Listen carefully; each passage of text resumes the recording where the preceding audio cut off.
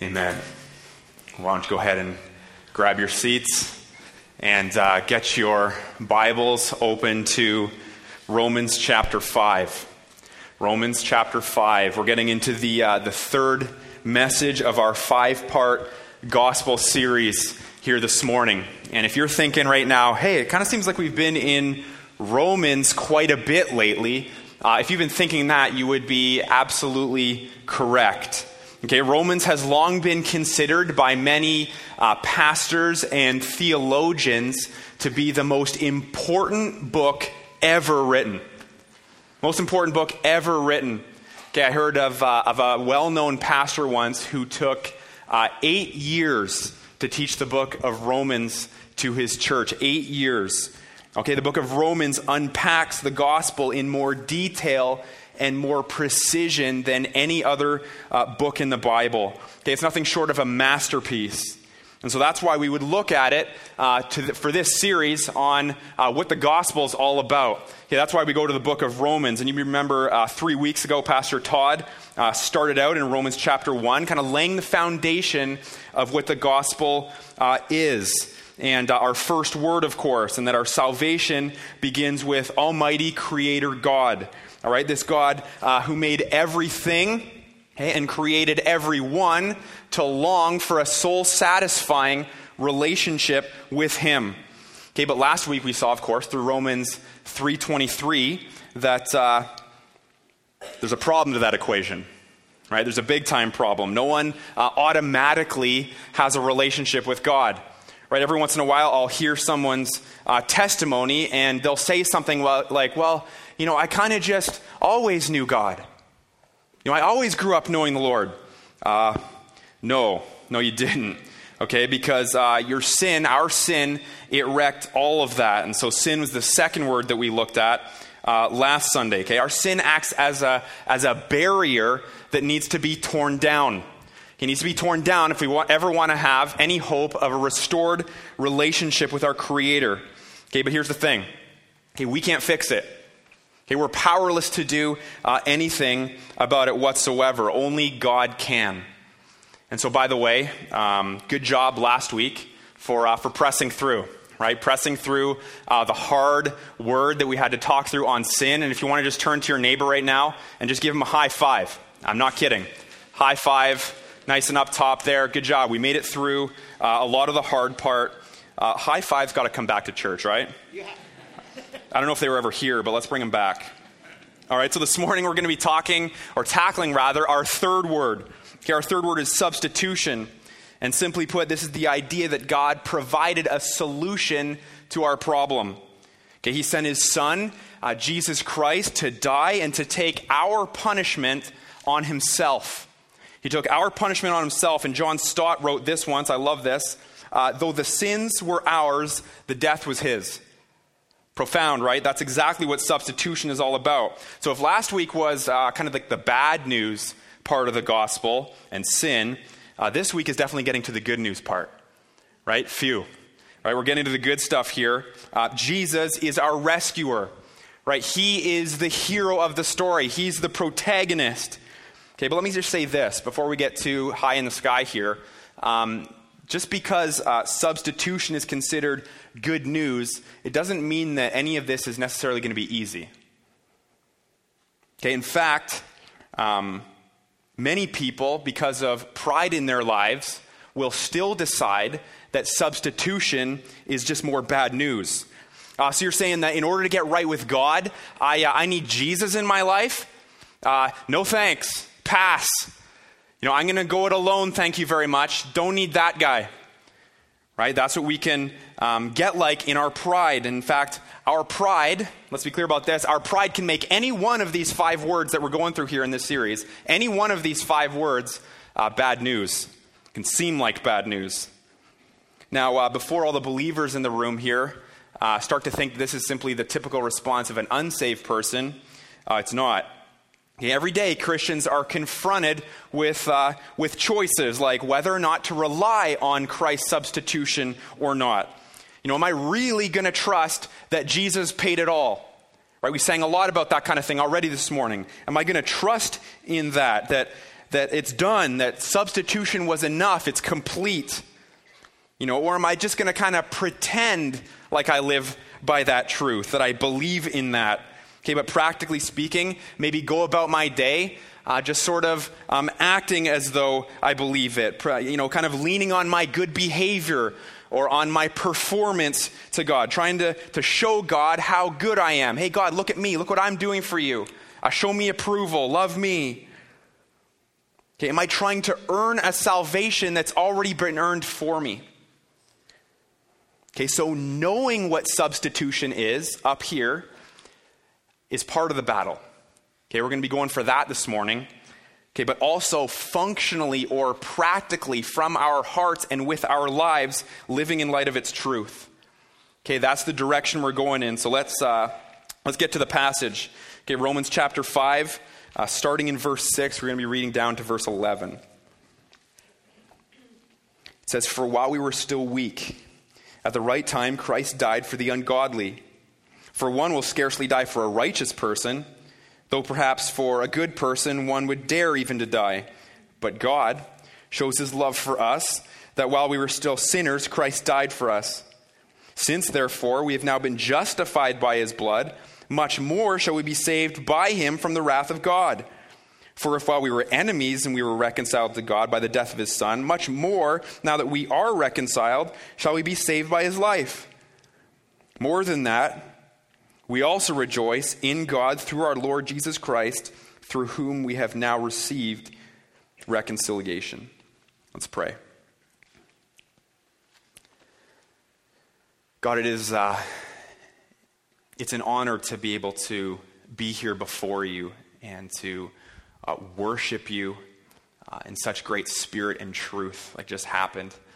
Lord, it's also a blessing to be able to crack open our Bibles and to dive into such a phenomenal book like Romans and unpack exactly your plan of salvation for us.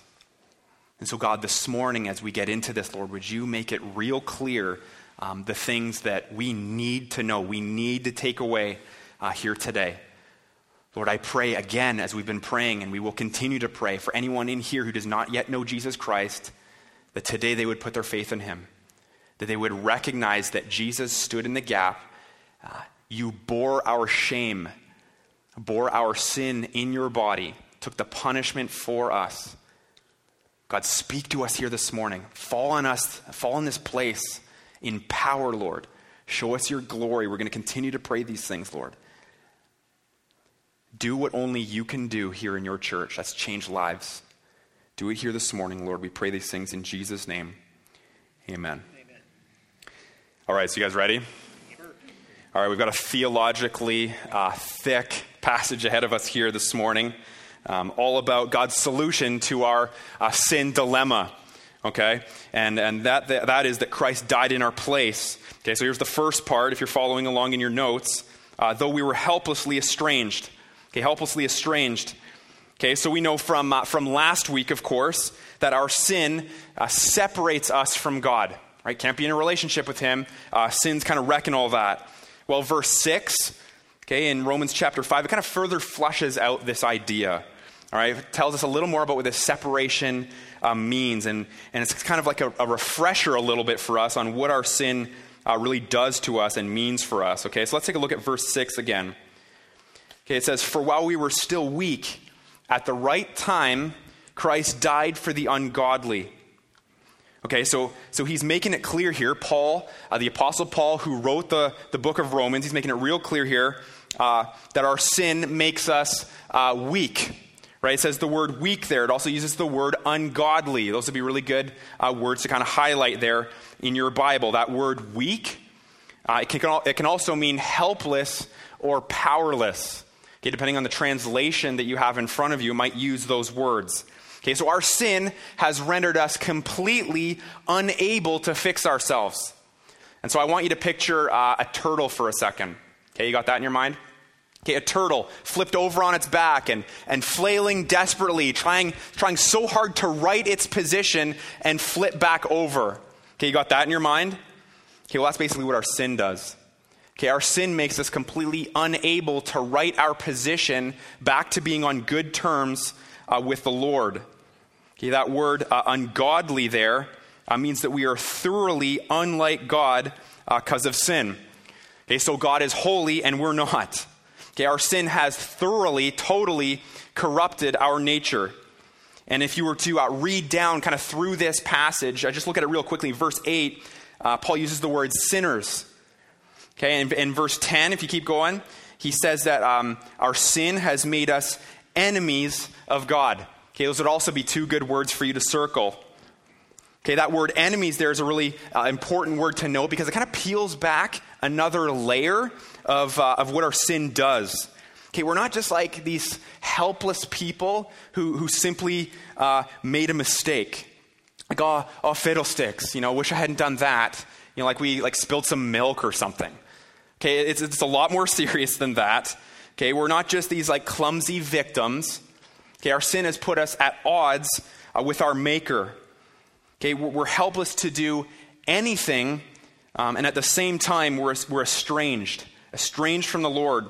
Our pride, it kind of locks us in this battle royale, so to speak, with the Lord over who's going to occupy the throne in our lives. Is it going to be me? And am I going to be at the helm of that ship, or is it going to be the Lord? Who's going to get the upper hand? Okay, and this is our sin and what our pride continually does when it comes face to face with the authority and the supremacy of Jesus Christ. Okay, so why would Paul go into all of this at this point? Haven't we heard enough? It's chapter 5. He's already gone through and he's talked through a lot about how we're completely sinners and morally bankrupt. He's gone into that whole idea. So why would he kind of keep driving that nail here? Why would he keep doing it? Okay, well, on one hand, it's the truth about us, and we need to hear it more than once, right? We need to hear it more than once, or we forget that we're sinners and pride takes over. And so Paul, he's making sure that when it comes to sin, we get it loud and clear. Okay, we're helplessly estranged. So my relationship with God, apart from Jesus Christ, is done. It's toast. In the toilet. My fault. Guilty as charged. Okay, all of that.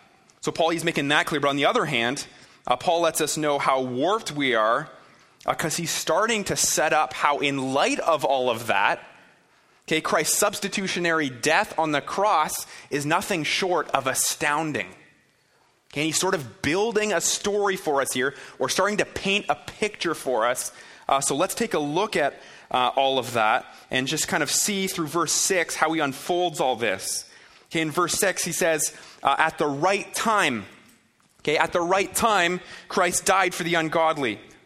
Okay, so this refers to the perfect timing, okay, in which God decided to unleash his rescue mission on the world. Now, let me back up for a second. Let me explain a little bit of this and give you some background. Okay, before God the Father could send his son Jesus into the world through to save people from sin, rather, and to live that perfect life. Okay, before all of that, okay, God decided that his people Israel, so these are the people that he chose to reveal himself through to the rest of the world. God decided that his people Israel needed to live under the oversight of the law for a period of time. The law. Okay, and I would encourage you, if you want to hear a little bit more about the law's purpose and what's that all about, take a look at the book of Galatians. Paul wrote that one too, and he explains just the role of the law in our lives. Okay, so the law, which God initiated through the Ten Commandments and Moses. You guys remember that, right? Initiated it through him, and then later he develops it more thoroughly, to say the least, through the book of Leviticus. Okay, the law's purpose was to show God's people how sinful they really were. You realize that? That's the purpose of the law. Okay, so many people wonder, what's up with all the rules in the Old Testament? What's up with that book of Leviticus? And we treat Leviticus kind of so funny, don't we? You talk to a friend of yours and you're like, hey, what are you reading in Scripture these days? And they're like, well, I'm reading through Leviticus. What's your reaction to that? Exactly. Oh, like their dog died or something like that. But we feel guilty really about that too. So what do we tag on to the end? But it's still God's word. It's great. You'll do well. We all have our cross to bear. Okay, so people they're like, what's up with the law? What's up with Leviticus, and why so specific on what's sin? Why were the people not even allowed to wear two different pieces of material in clothing? We're why? How is that sin? A lot of people are like, what's up with the Old Testament in general? You ever thought about that?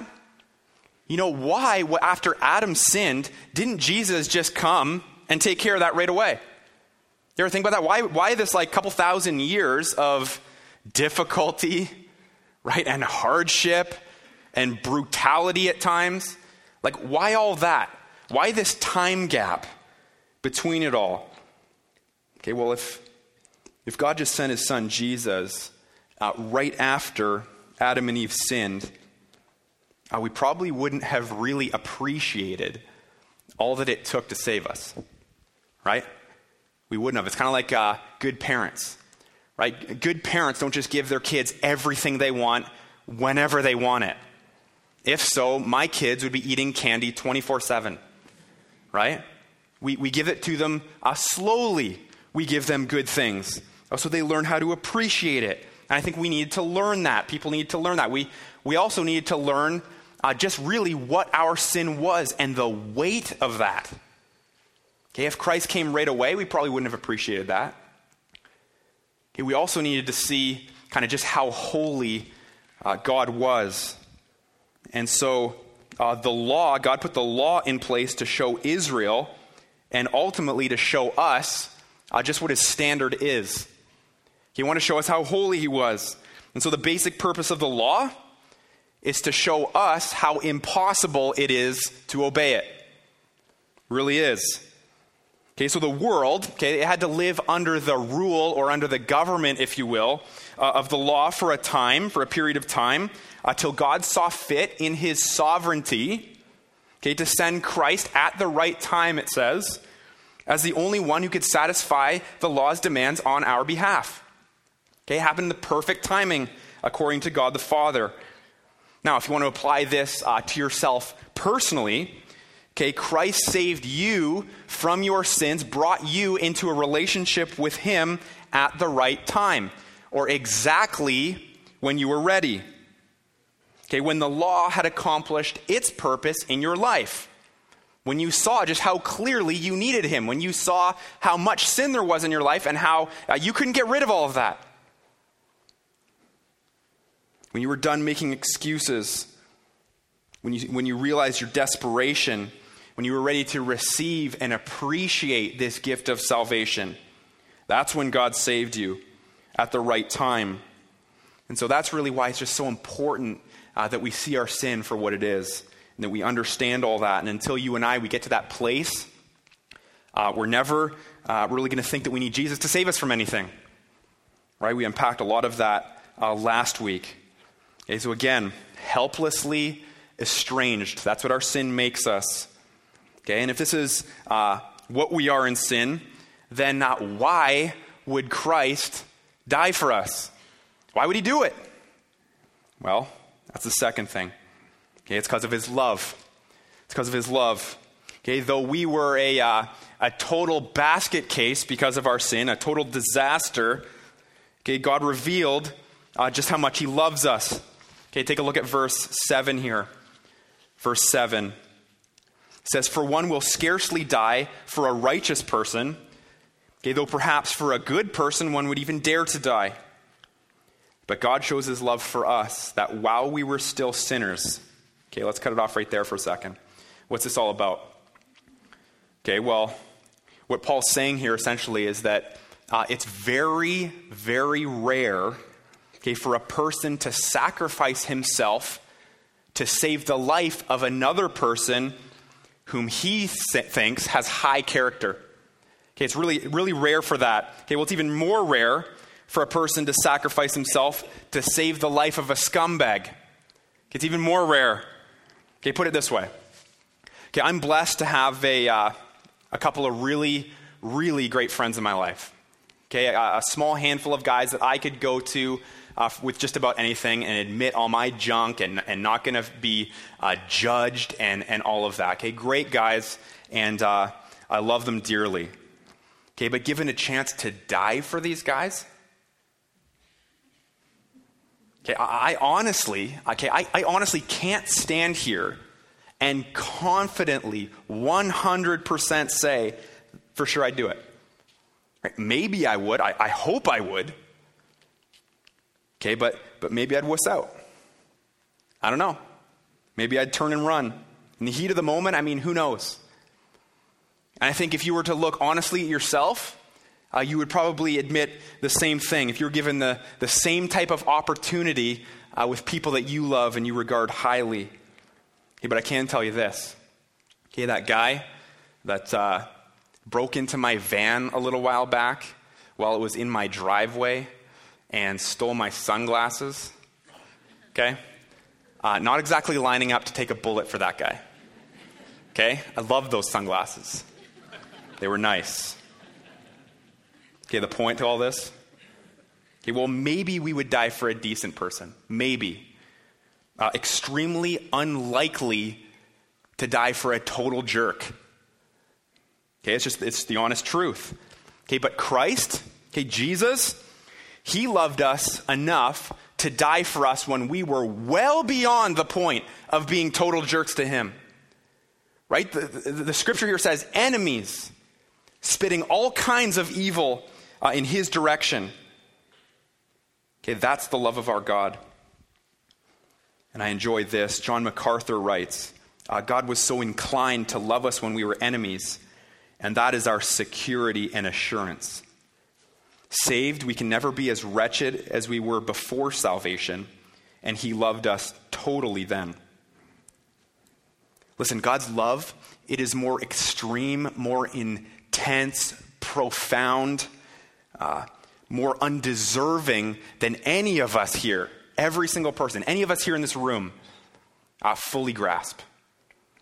Okay, the truth is, we could spend the rest of our lives meditating on these couple of verses here and never get to the depths of God's love. Right? We wouldn't. We would never be able to completely grasp it.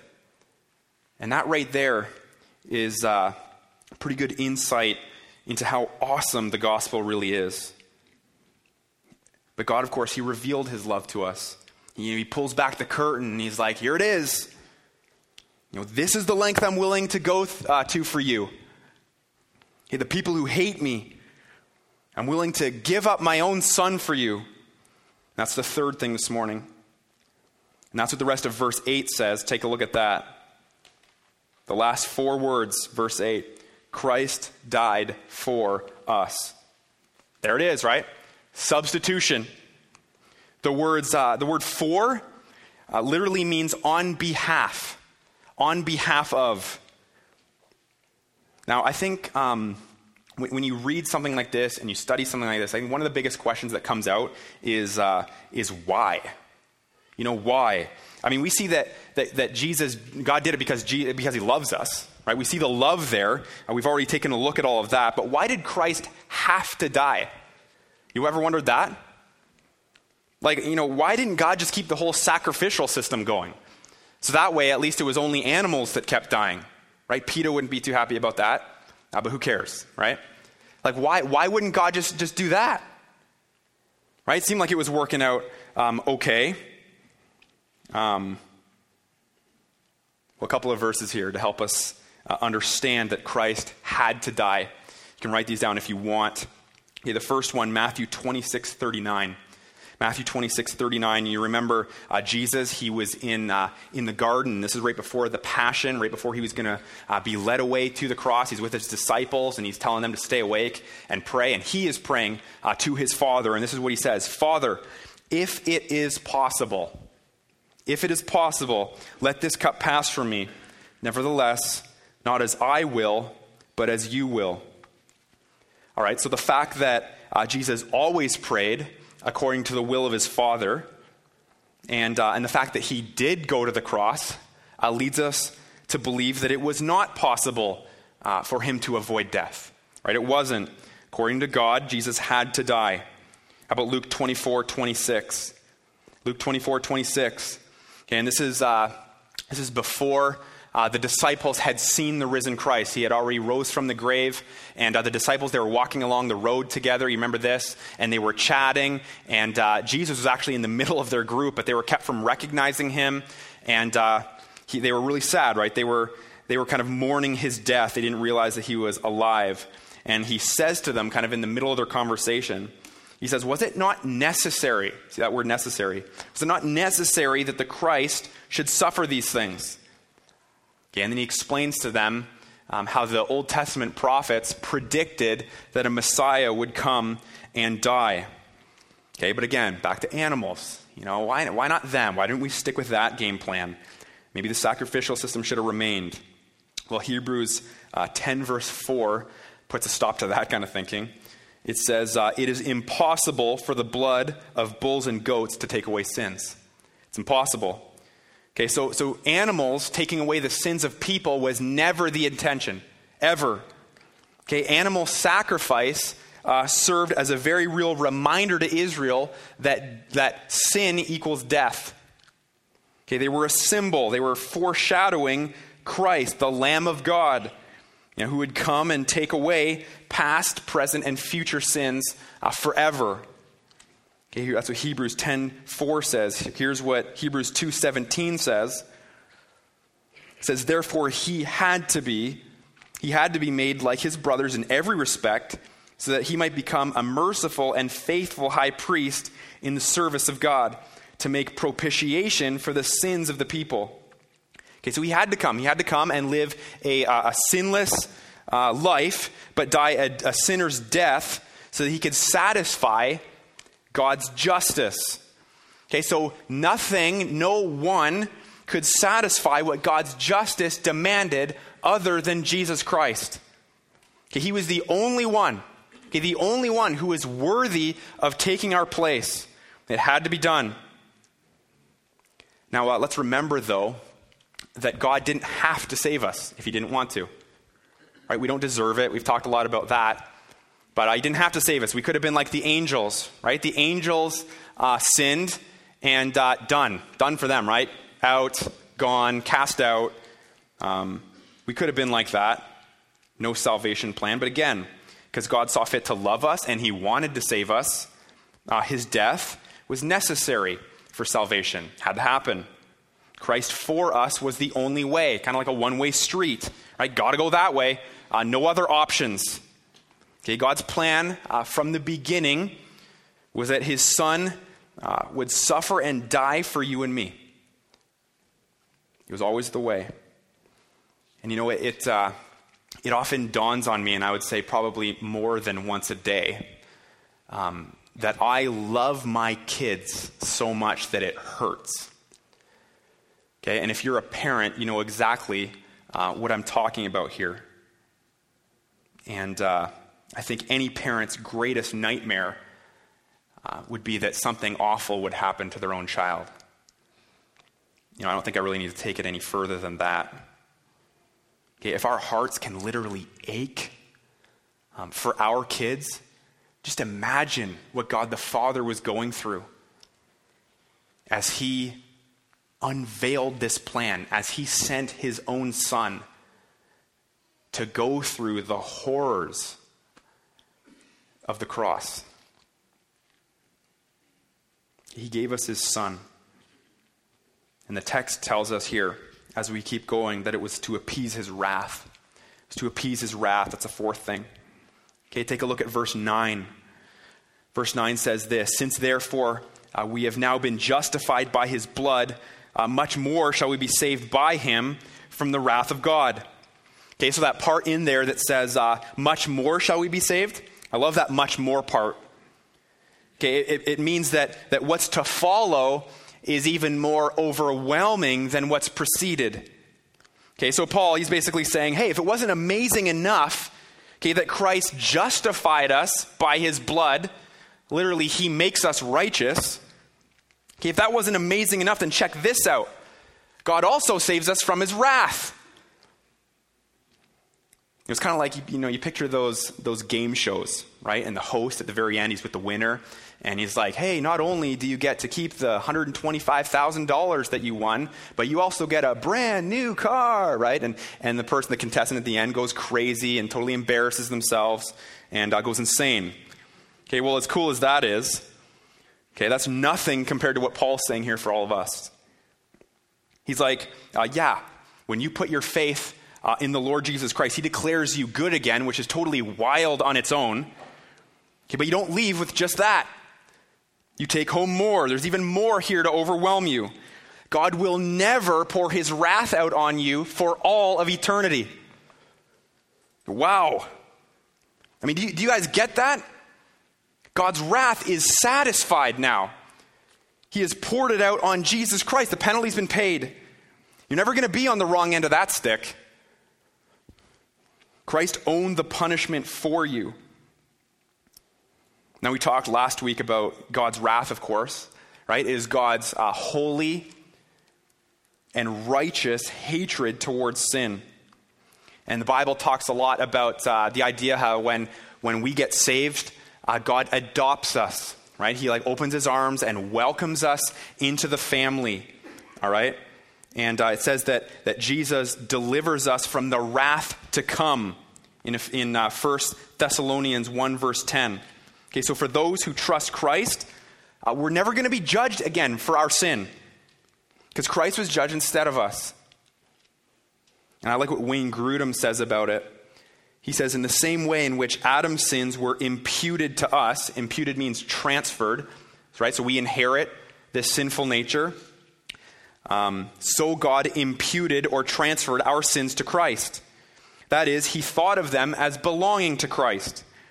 This does not mean that God thought that Christ had himself committed the sins or that Christ himself actually had a sinful nature, but rather that the guilt of our sins was thought of by God as belonging to Christ rather than us. Pretty amazing truth, right? No more wrath. All done with that. Okay, and this is what happened when the Bible says that Christ bore our sins in his body, 1 Peter 2. Or when it says that God made Christ to be sin, 2 Corinthians 5. Okay, on the cross, Jesus appeased the wrath of God. Here's another way of looking at it. Take a look back at our verse again, Romans 5:9. Okay, verse 9, it says that we will be saved by him from the wrath of God. Okay, so yes, Jesus steps in, okay, and he saves us from God's wrath. But don't forget that God, the Father, Son, and Holy Spirit make up what? One God, right? The Trinity. And so the other way of looking at it is this. God saves us from himself. God saves us from himself. Okay, this God who is so compelled to judge sin, he hates it so fiercely, but at the same time loves us so deeply. Okay, he fixes our dilemma through the most loving act in the history of the world.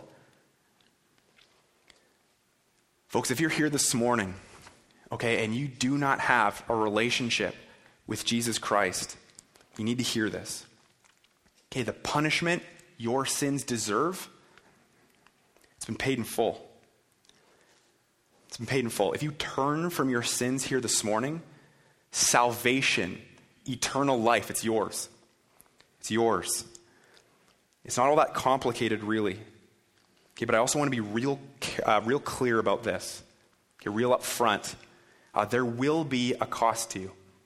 There will be a cost. Your life will change so much if you put your faith in Christ. The way you think, the way you act, your desires, what you are all about, all of that begins to change. And this will put you in conflict with what the world values. Let me tell you that. It'll put you in big-time conflict. It'll put you in conflict with the values of friends and loved ones. All of that can be difficult. There's a cost to following Christ. And totally out on this easy believism stuff, where, hey, just trust Christ, and, it's all going to be only awesome all the time, and, hey, just do it. What do you have to lose? And, all of this kind of stuff. The Bible doesn't talk about that. If I take a look at my life over the last bunch of years, I would say right now my life is harder than it ever was when I was just doing my own thing. But I will say this, way better. Way better. I mean, any true follower of Jesus Christ, you would never go back to the way it was, right? Not for a second. It's awesome the way it is. Okay, but there is a cost. But I also want you to hear me real loud and clear on this one. Okay, don't for a second think that this cost is repayment for what Christ did. Okay, don't think that way. Okay, a lot of people in the church screw this up. A lot of people, I would say the majority of believers, to some degree, mess this part up. Okay, we could never repay Christ for what he's done. Never. Even thinking that we can or trying to shows that we don't have the first clue that it's really all about God's grace. Or we don't understand that. It's a gift to us. Our redemption has been perfectly purchased. No reason to pay anything back. Our debt's been wiped clean. Okay, just think about a debt maybe that you have. Maybe it's a student loan or it's your mortgage or a car payment, something like that. And say the bank comes to you and they're like, hey, congratulations, just wanted to let you know that the debt's been taken care of. Okay? No more payments for you. Okay, how are you going to respond to that? Well, you're going to be pretty pumped about that, but you're also not going to continually send checks every month because you feel bad or because you want to just pay back the bank because they're nice or whatever, right? That's a huge waste of money. There's no money to pay back, right? This is what Christ has done for us. There's no such thing as paying God back. We need to get that whole idea out of our minds. Okay, the cost that I mentioned, it's going to be different for everybody, and it will be tough. But it's a sacrifice that we willingly lay down before God, right? Willingly. It's hard. It goes against our flesh, and we're going to have to wrestle with some of these things. It'll be difficult, and we won't always do a great job of that. Okay, but ultimately, we gladly, joyfully give ourselves up because Jesus did the same for us. Right? He did the same thing. That's our motive. And so you see then that the distinction is in the motives. Okay, we don't do good for the Lord to try and earn anything from him or to try and pay him back for anything. Okay, we do it because we want to honor him. We see what he's done for us. We want to show him love. Okay, no more wrath. No more fear of wrath is amazing for the believer. Okay, when the light bulb kind of flicks on, when the switch gets flipped and believers start to realize this, hey, there's no more condemnation, there's no more guilt, shame, wrath, judgment, penalty, none of that. Okay, Jesus took it all. Okay, when believers realize that, you're free, baby. You are. You're free, and amazing things can start to happen. A lot more we could say about that, but let's keep going. Here's the last thing. Okay, God went through all of this to reconcile us with himself. To reconcile us. Okay, take a look at verse 10. Let's read this together. This is great. It says, for while we were enemies, okay, we were reconciled to God by the death of his Son. Much more, now that we are reconciled, shall we be saved by his life. More than that, we also rejoice in God through our Lord Jesus Christ, through whom we have now received reconciliation. Okay, there's that phrase, much more again, right? It keeps popping up. It also says in verse 11, more than that. And so Paul, he's kind of keeping this thought going here. You know, he's like, but if you thought that Christ saving us from wrath was great, check out what's to come.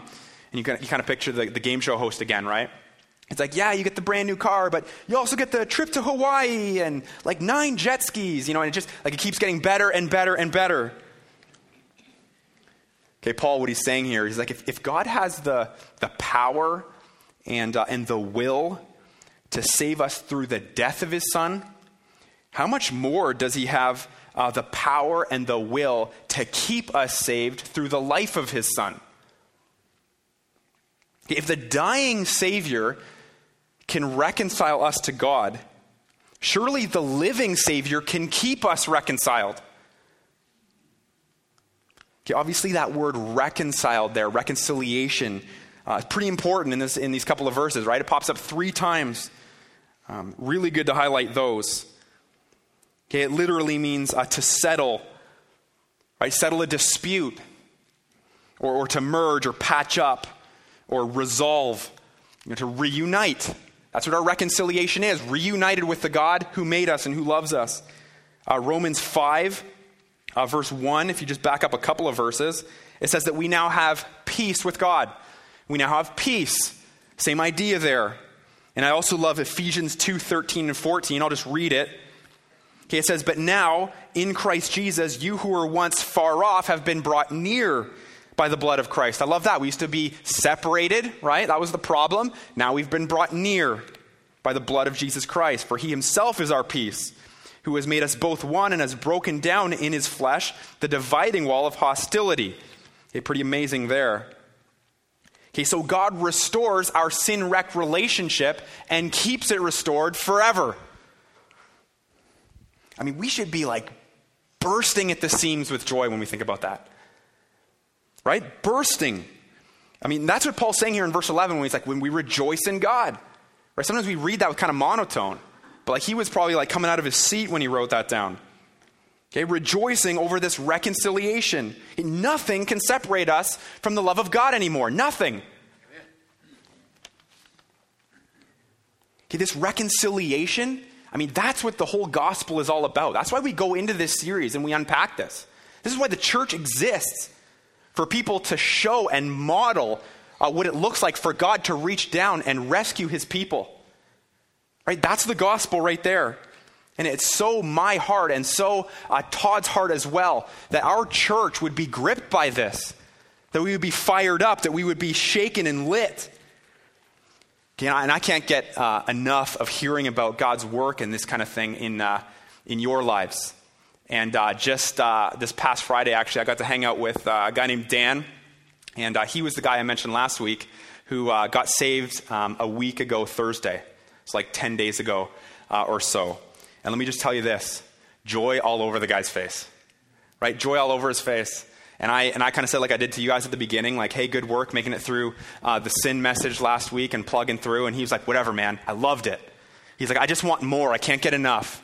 And then word for word, he's like, I wish every day was Sunday. Right? Amazing. Right? I mean, that fires up everybody when people's eyes are opened and God totally takes somebody from dead to alive in Christ. Right? That's reconciliation right there. Okay, but you know what else fires me up just as much?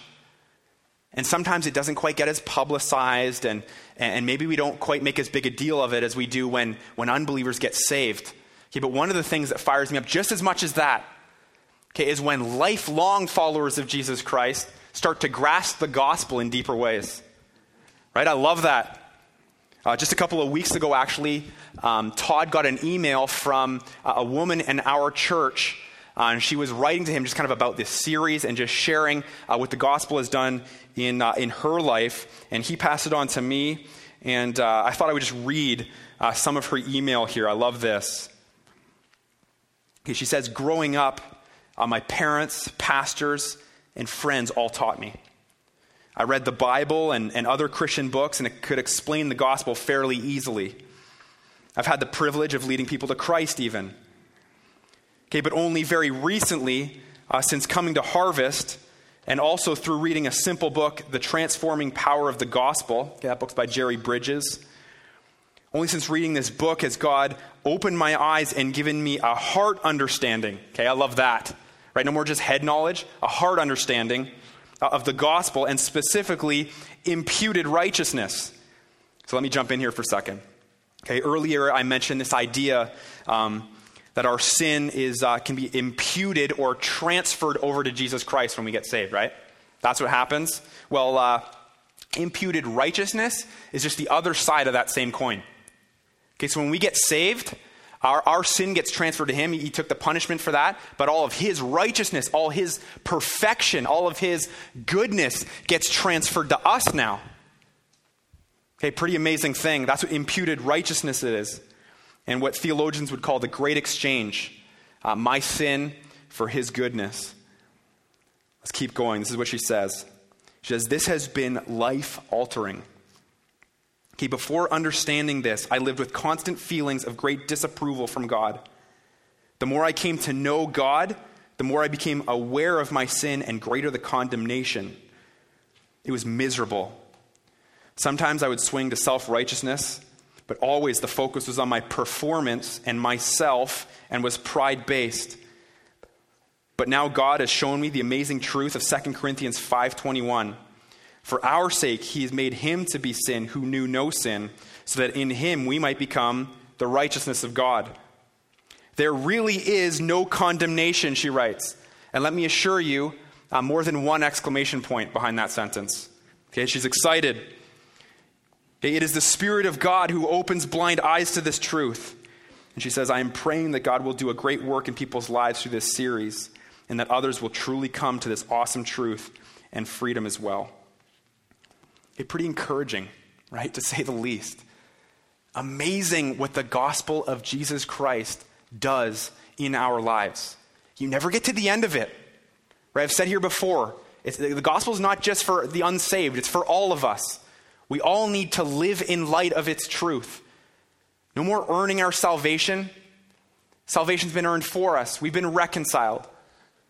When we grip that, there's joy. When we grip that, we love God with pure motives. That's the gospel. That's why we do this series. And next week, Pastor Todd, he's going to be back with us and bringing us the fourth word, believe. Fourth word is believe, and talking about faith and what it means to put your faith in Christ and the gift that faith is to us. Okay, but let me just say this. Okay, you don't have to wait till then to believe in Christ. You can do it right now. Again, if you cry out to the Lord, you can do that silently. You can do that as a prayer. Okay, if you confess your sins to the Lord, he is righteous and just and will forgive you your sins.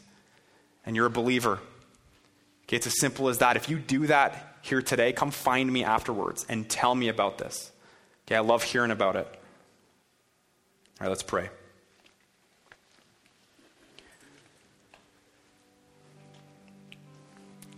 God, reconciliation is arguably the best news in the world. It's not even arguable. It flat out is. And God, we praise you. We rejoice in this salvation. God, I pray that we wouldn't leave here emotionally dead from this, but that we would leave fired up, excited. Lord, I pray that this church would learn how to apply the gospel to their own lives, that they would take it out into the world, that more people in this community would get saved. They would come to know you, Lord, that they would come to experience the fact that you have paid the price for them. God, you are awesome.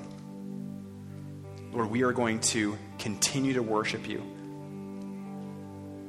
We pray these things in Jesus' name. Amen. Amen.